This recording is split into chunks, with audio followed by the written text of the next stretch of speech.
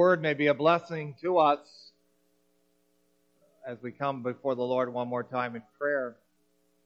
Our Father, for Jesus' sake, we're asking that your word may serve us well as we serve you, that we may respond to it as we ought in our profession, our praise, our prayers, our practice, Lord, in what we believe and what we do and what we pray. Our focus in all of these things might be on the triune God. Your Spirit's at work in us to that end, dear Father, we pray in Jesus' name. Amen. So we're going to take a moment to read from Ephesians chapter 3, verses 14 through 21.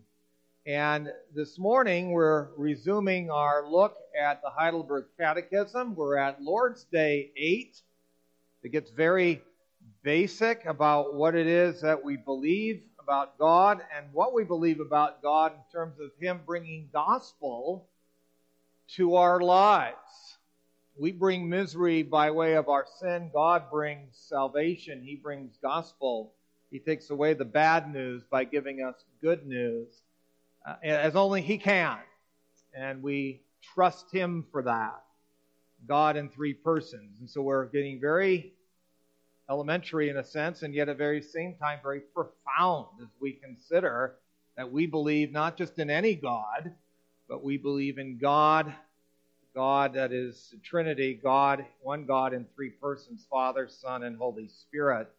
We hear about these persons in Ephesians chapter 3, verses 14 through 21, and then we'll look at Lord's Day 8 out of the Heidelberg Catechism also. So we pick up the Word of God from Ephesians 3, verse 14. For this reason I bow my knees before the Father, from whom every family in heaven and on earth is named, that according to the riches of His glory He may grant you to be strengthened with power through His Spirit in your inner being, so that Christ may dwell in your hearts through faith, that you being rooted and grounded in love may have strength to comprehend with all the saints what is the breadth and length and height and depth, and to know the love of Christ that surpasses knowledge, that you may be filled with all the fullness of God. Now to Him who's able to do far more abundantly than all that we can ask or think, according to the power at work within us, to Him be glory in the church and in Christ Jesus throughout all generations, forever and ever. Amen. So we've taken a look at a portion of God's Word. We want to respond to it a moment. We look at Lord's Day 8. This is on page 15 in the back of the blue hymnals, questions 24 and 25, where we have these questions asked and answered. Question 24, how are these articles divided into three parts? We're talking about the articles that we profess about out of the Apostles' Creed. God the Father in our creation, God the Son in our deliverance, God the Holy Spirit in our sanctification. Question 25 asks, since there is but one God, why do you speak of three, Father, Son, and Holy Spirit? Because that is how God has revealed Himself in His Word. These three distinct persons are one true, eternal God. So we thank the Lord again for the truths of His Word, and glad that we could pray that they may be a blessing to us this day. Congregation of our Lord Jesus Christ, sometimes when our focus is placed where it should not be, it can cause us trouble. It can keep us from moving ahead. It can keep us from accomplishing what we need to do. Maybe I dwell on that too often, but I think oftentimes in the athletic realm that you'll notice sometimes, it doesn't matter whether you're a young person or you're a professional athlete, you'll find people who are running before they catch. All right, sometimes in the athletic realm that people are too quick to run before they have the ball in their hands. They're thinking ahead. They're getting ahead of themselves. And instead of looking the ball into their hands and focusing on the ball before they run, they try to run before they get the ball. And they drop the ball. And their running's for nothing. Their focus isn't where it should have been. And when it comes to the focus that we are to have in the faith, the same thing can be said. If we don't have our focus where it belongs, then nothing else really matters. Anything else that we do is for nothing. People can seek to use religion with the wrong kind of focus. And they make use of it for all sorts of reasons. But if the primary focus of religion is not found in the triune God, those other reasons don't really matter at all. This morning, we reflect on the Trinitarian focus of the Christian faith. It's our calling to find that to be our faith. A focus on God in three persons, revealed to us in His Word. If that's not where our focus is, nothing else matters. And so we want to take a moment to consider two rather, in some ways, simple points, and then on the other hand, very profound points. We first reflect on God in three persons. Now, whether it is our profession, our prayers, or our lives, or our practice, if you want to keep using P's, the proper focus is essential. Unless our focus is on the right God, then our prayers and our lives, whether you believe it or not, whether people believe that or not, our prayers and our lives will mean very little. Our passage that we just read is prayerfully transitioning us in Ephesians between what we might call doctrine and life, or what we might call what it is that we're to believe, and how that belief is supposed to have an impact on what we do in that faith. It transitions us from a position that early on in Ephesians stresses the grace of the triune God, and then it transitions from there to that how that grace has its impact on daily living in the Church of Jesus Christ. But in the middle of all that, there is this prayer as this kind of transitioning point between understanding who this God is and what He's done, which we read earlier in our assurance of pardon. By grace you have been saved through faith, and not of yourselves. It's the gift of God. Between understanding who that God is and what He's done, and then the everyday life, where we're supposed to take what we've heard about that, to which we've been called in Christ.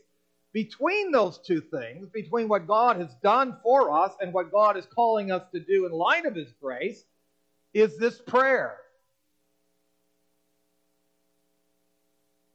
It's the prayer that is to be just as much Trinitarian as the doctrines of grace are, and the calling to live for the Lord are. We hear of God in three persons in this prayer, just as we hear of God in three persons in the two sections surrounding this transition point, that speak about what we're to believe and how we ought to live. The very one who has shown forth His grace, Father, Son, and Holy Spirit in all their splendor that we hear about so much in Ephesians 1 and 2, and the one for whom we are to live in light of that grace in chapters 4 through 6, is the one to whom we turn with our prayers in chapter 3. Particularly to the Father, but as you read through that passage, not leaving out the Son nor the Spirit.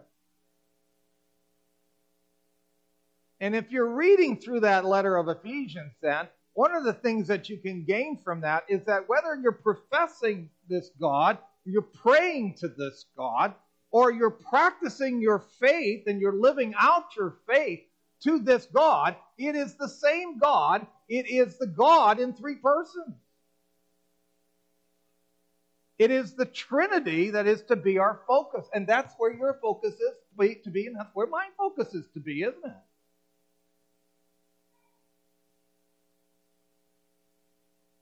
But it's easy, whether in prayer or profession or practice, to focus somewhere else. And that's where we get in trouble, because we try to run without first focusing on the catch. We know that from the Lord's Prayer, don't we? That our God is to be the focus of our prayer, because God is to be the focus of our profession, out of our praise, of our practice. But it's tempting to focus on ourselves instead of the Trinitarian God. It's tempting to not be humble and to boast and to make ourselves the center of the universe rather than the Trinitarian God. We can be tempted to think that somehow we're the reason that God bestows His riches upon us. In fact, that's why He's there. Because in some form or another, we've earned it. God is there for us. And that's not an unusual mentality, not just in the world, but in the modern church. We're tempted to make our cause, our name, our success the focus of our prayers. That's why we're praying. I'm praying for me. I'm praying for my cause. I'm praying that everything's going to work out for me. It's easy to make it that way. It's easy to make our interest the most important reason why we're living, why we're praying, and what we're trusting. And so taking a moment in preaching to focus again on what we might consider in Christianity a most basic, elementary teaching, though it's so profound, it's hardly that. But to take a moment in preaching to focus again on the Trinitarian articles of faith doctrinally can be a blessing for us, so that our focus is where it might be practically, where it ought to be. As with our passage of prayer, our focus is to be on God. God the Father in His creation, God the Son in our deliverance, God the Spirit and His sanctification. And when we focus there, we remember that without their gifts, without God's gifts, as mentioned, we have nothing, physically or spiritually. Without God the Father, we would not be creatures. We wouldn't live and move and have our being. We don't arise from prehistoric, primordial, accidental slime,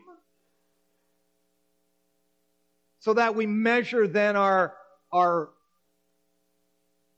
reason for existence and our reason for living accordingly that way. We arise as image bearers of God, and we therefore are called to acknowledge humbly, praiseworthily to God, that we wouldn't live, move, or have our being without Him. Of course, our passage reminds us also that not only is God the Father our Creator, but He's the reason also in His heavenly fatherly way in Jesus Christ why we have a name within the family of faith. The Apostle Paul speaks of the unity that people have in our passage, not first of all in the fact that they've all been created, but that Jew and Gentile alike are part of the family of faith because of the common Father that they have through faith in Jesus Christ, by the gracious love of the Father who sends His love, who sends His Son, and who sends His Spirit into our lives.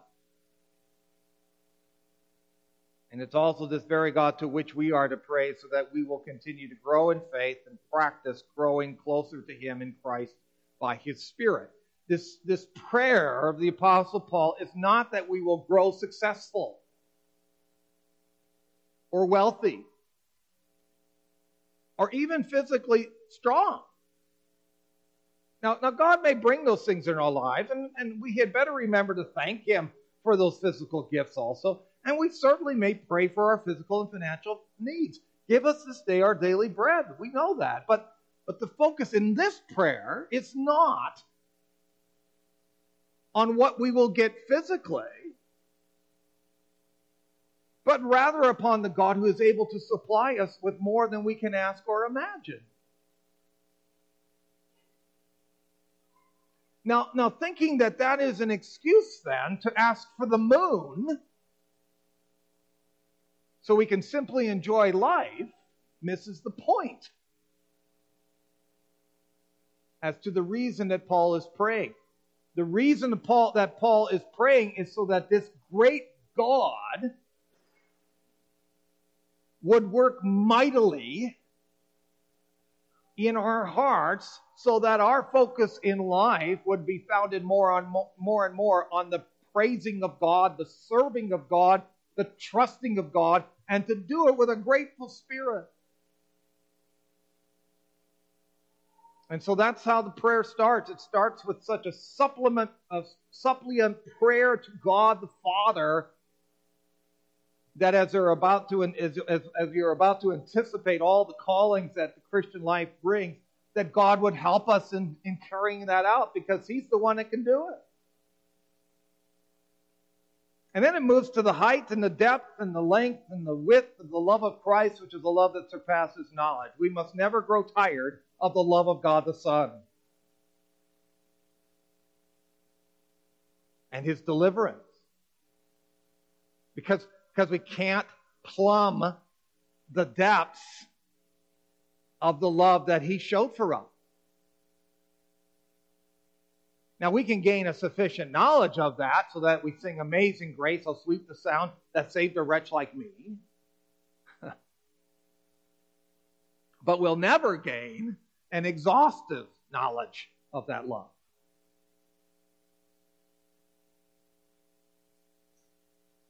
And it is an appreciation of that measureless love in prayer that is to spur our hearts along unto a greater service toward God as we find it fleshed out for us in the next few chapters. Here again, proper focus is needed on God the Son. I was just thinking, and this just came to my mind here, but I was thinking when I was in Chicago and I was going by a couple of schools. They were it doesn't matter what schools they were, high schools, and they had signs up, and they were talking about how we need to be kind. We need to do our best. We need to be considerate. Why?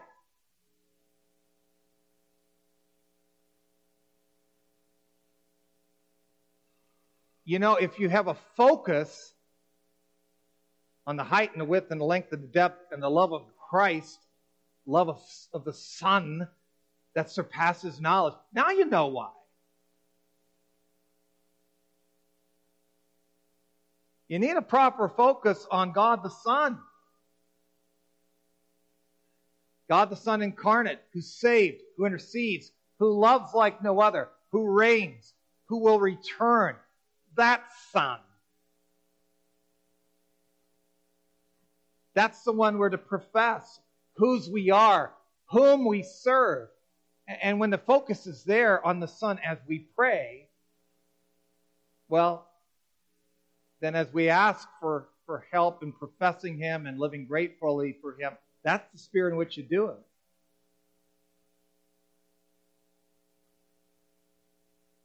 We also need the right kind of focus on the Spirit of God as well. Here again, the Spirit can be so misunderstood. In modern times, the Spirit is viewed as the one that's going to speak against His own Word. We're Spirit-led today. We don't, I know what the Word says, but the Spirit is telling me this. No, He's not.